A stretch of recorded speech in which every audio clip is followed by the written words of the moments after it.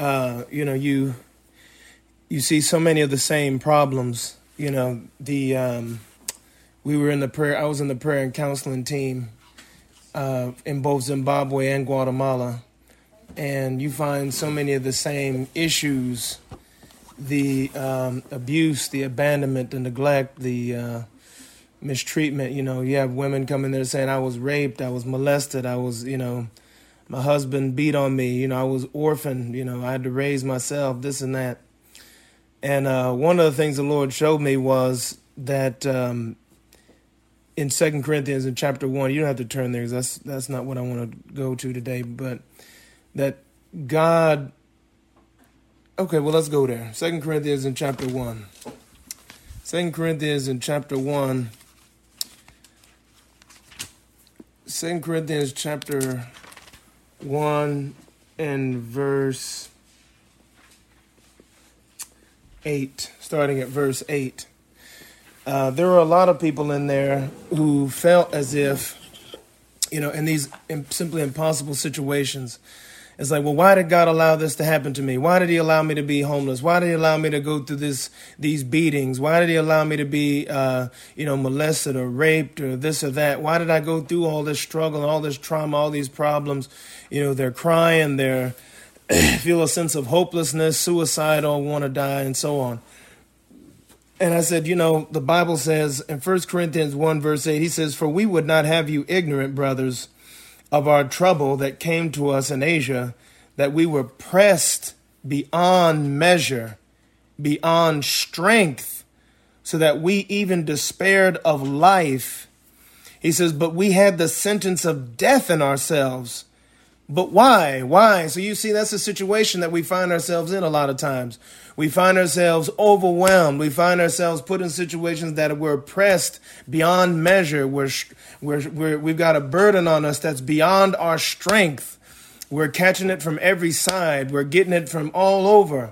It seems like it's a hopeless, impossible situation. And it's not like somebody woke up yesterday and said, well, hey, I think I'll grow up being abused, or I'll grow up, I would like to wake up to no food in the refrigerator, or no, these difficulties on my job. I wake up and I want that. No, nobody wakes up and says that they want that. Nobody wakes up and says that they want those problems. But why does it happen? The question is, and this is what is going to sober up our minds about the difficulties and trials that God brings into our life. He says, we were pressed beyond measure, beyond strength, so that we even despaired of life. But we had the sentence of death in ourselves. Why? That we would trust not in ourselves, but in God who raises the dead.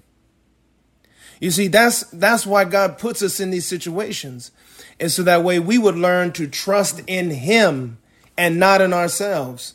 He, people who always used to tell us, back in the day, the Lord will never give you more than your ability to bear. Your Lord will never give you more than the ability to bear. That's not Bible. That's not the Bible. The Bible says he will not allow you to be tempted beyond your ability to bear. But it never said that he won't give you trials and burdens that are beyond your ability to bear. He never said that. In fact, he will give you trials and burdens beyond your ability to bear. Why? So that you and I would learn to stop trusting in our own ability and trust in his ability. And that's why he says, trust in him who raised the dead. The worst thing that can happen to somebody is death. That's the worst thing that can happen to somebody in this world. If God is able to raise the dead, then he's able to solve all our other problems too. And that's the point there. God is able to solve our problems. But again, the problems that God is going to solve for us are not the problems that we create because we're being disobedient. You see, the Bible talks about purpose and focus. It's like this takes us back to, so this was the verse that I had used with those patients that were coming in to see us, in the prayer and counseling area, is that God has a specific plan for you.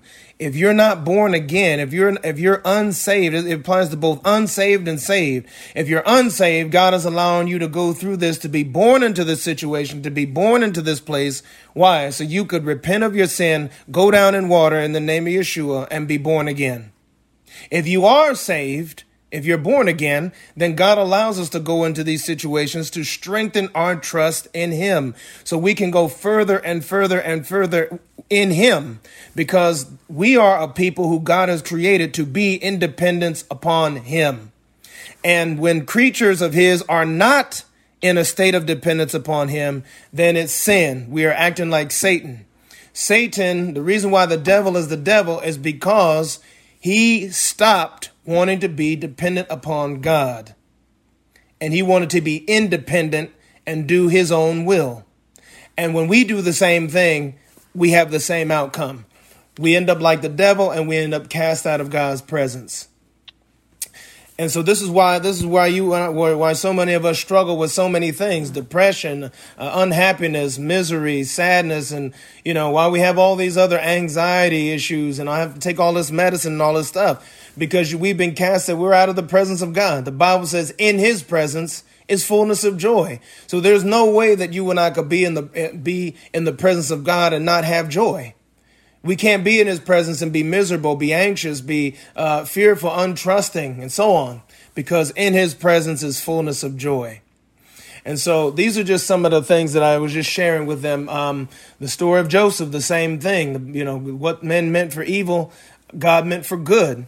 And the Bible says in 1 Corinthians 1 also, he says that there were the people who were chosen by God were not the noble, not many wise, not many noble, not many of the great men of the world. But the Bible says God, he chose the despised, the rejected, the based to shame the strong. Those are the ones he chose. God went to the back of the line to give salvation to those of us who are in the back of the line.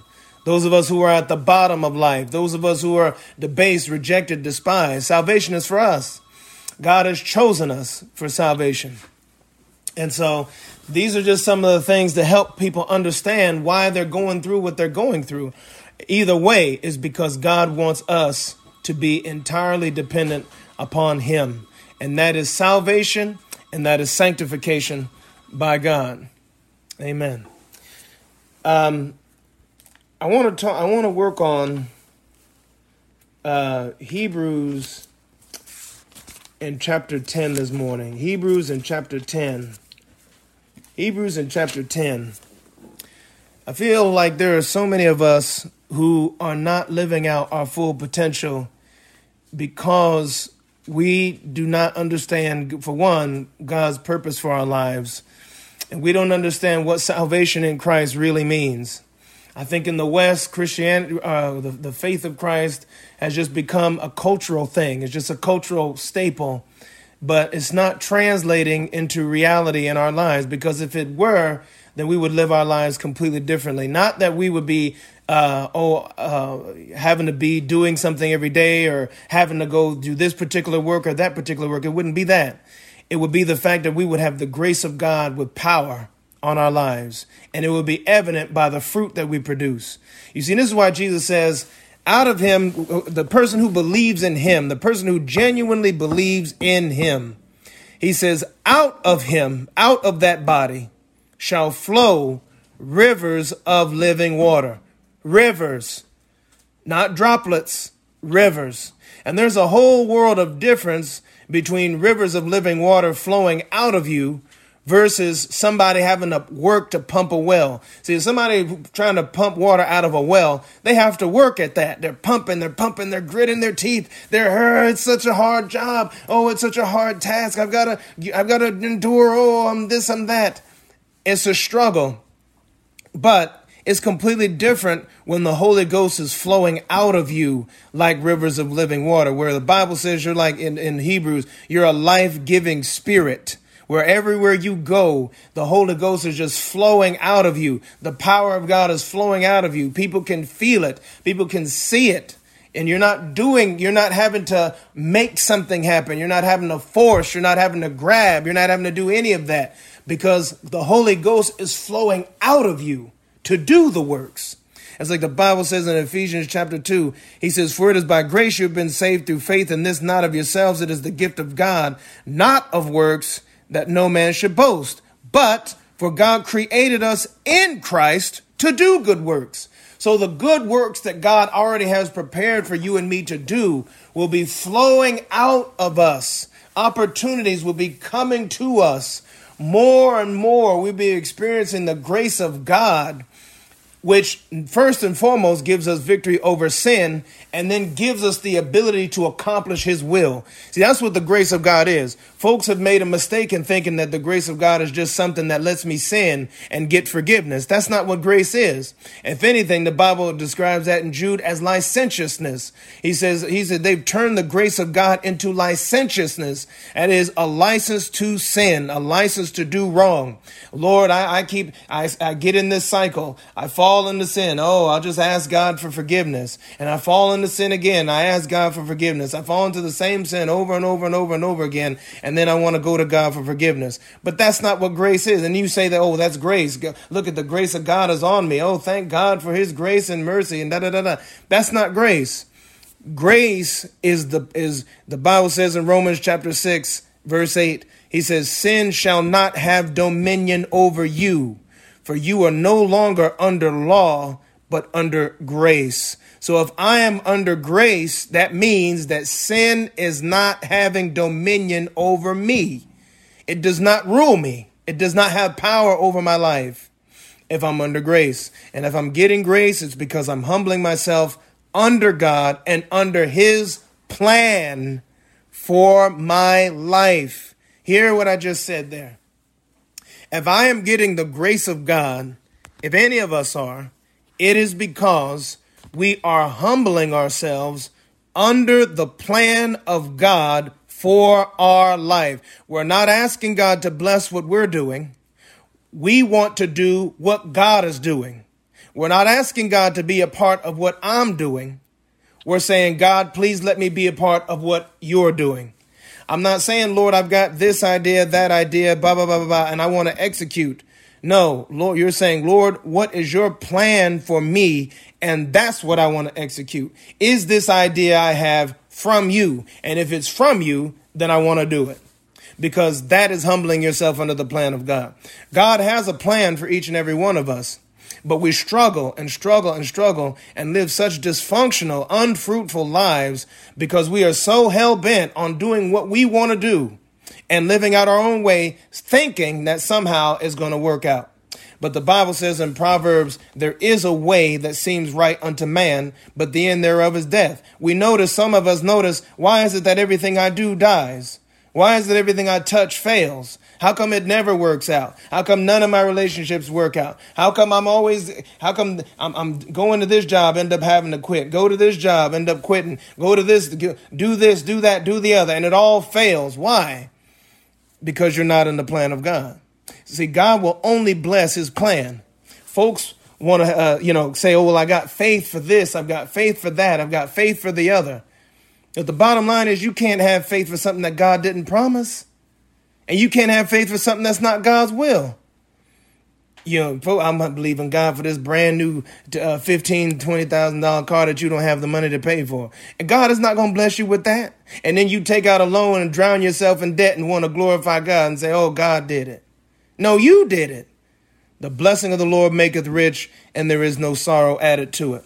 So the plan and purpose of God, in order for us to get the blessing of God, we've got to enter into the plan and program of God, which begins first and foremost with separation. The children of Israel, and I'm going to get to this passage in a second. I'm just a little fool this morning, I guess. I missed y'all. The plan and program of God begins first and foremost with separation. Separation from the world. The children of Israel could not even touch the promised land until they left Egypt. They could not get to Canaan without first leaving Egypt. And our Egypt is a picture of the world with the people, places, and things that we used to do and who we used to hang out with. That's our Egypt, the sin. We can't enter into the promised land without separating from that. And some of us want the promised land while still holding on to Egypt. It doesn't work like that. There has to be a complete separation.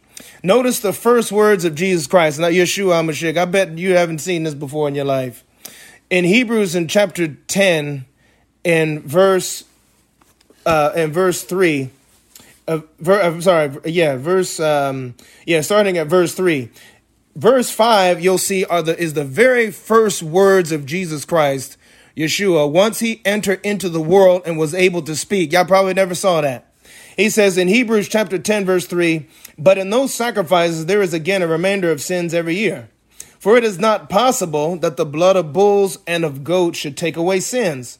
Verse 5, therefore, when he came into the world, he said, first things when he come into the world, that's his introduction to the world. When he came into the world, he said, you did not want sacrifice and offering, but you have prepared a body for me. You have had no pleasure in burnt offerings and sacrifices for sin. Then I said, behold, I have come. In the volume of the book it is written of me, to do my will? No, to do your will, O God. You see, this is, oh God, that's the statement of purpose. That's his whole statement of purpose. I have come in this world. I am here in this world, not to do works, not to do my will, not to follow my plan, not to do what I want, not to go my own way. I have come into this world, Lord. I have come to do your will, oh God. And that is what God wants of us. God does not want our works. The Bible says in Acts chapter 17 that God is not served by human hands as if he needed anything. That's Paul's message to the Athenians. God does not need humans. He does not. Even the word is not for us. The Bible isn't for God. It's for us. His commands are not for him. God is not made better if we obey, and he's not made worse if we disobey. The word of God is not for him. His commands are for us. And so when we obey, it's the blessing for us. So God does not need our works. He does not need that because he's not served by human hands. Instead, what God wants is a body that is prepared to do what he wants. Did you catch that? He wants a body that is prepared to do what he wants. And what's the problem with being fixated on a particular work?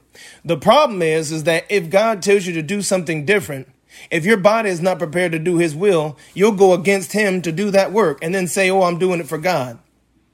God told you to you're a builder, you're an engineer or whatever.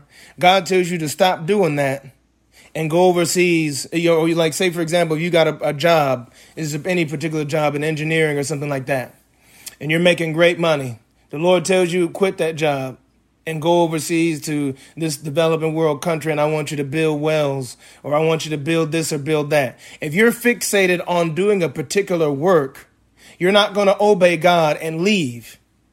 Anything that God tells you to do, you will not do if you're fixated on a particular work. See, and that's what God does not want. God does not want us focused on doing a particular work. God wants us focused on doing whatever he wants, when he wants. And then the works will follow. He will do the works. That's what Jesus teaches us. He says, my Father in me, it is he who does the works. He will do the works. He has prepared works in advance for you and me to do. But the bottom line is that God wants us. He wants us. He wants us. He wants you and me. It's a relationship thing. You see, our relationship with God is not a utilitarian relationship where we're using God as some genie in a lamp, or he's a blessing machine and we're the receivers, and it's an exchange, this for that. No, it's not that. God wants our life, and this is why the Bible says in Jeremiah, I believe it's chapter 9, he says, when I called you out of Egypt, I didn't demand that you give me sacrifices and burnt offerings. I didn't command you concerning that. He said, but this is what I did command. I said, obey my voice. Obey my voice, and you will be my children, says the Lord. You see, that's what God wants for us. He wants us to be prepared to do whatever he wants when he wants. Yeshua traveled hundreds of miles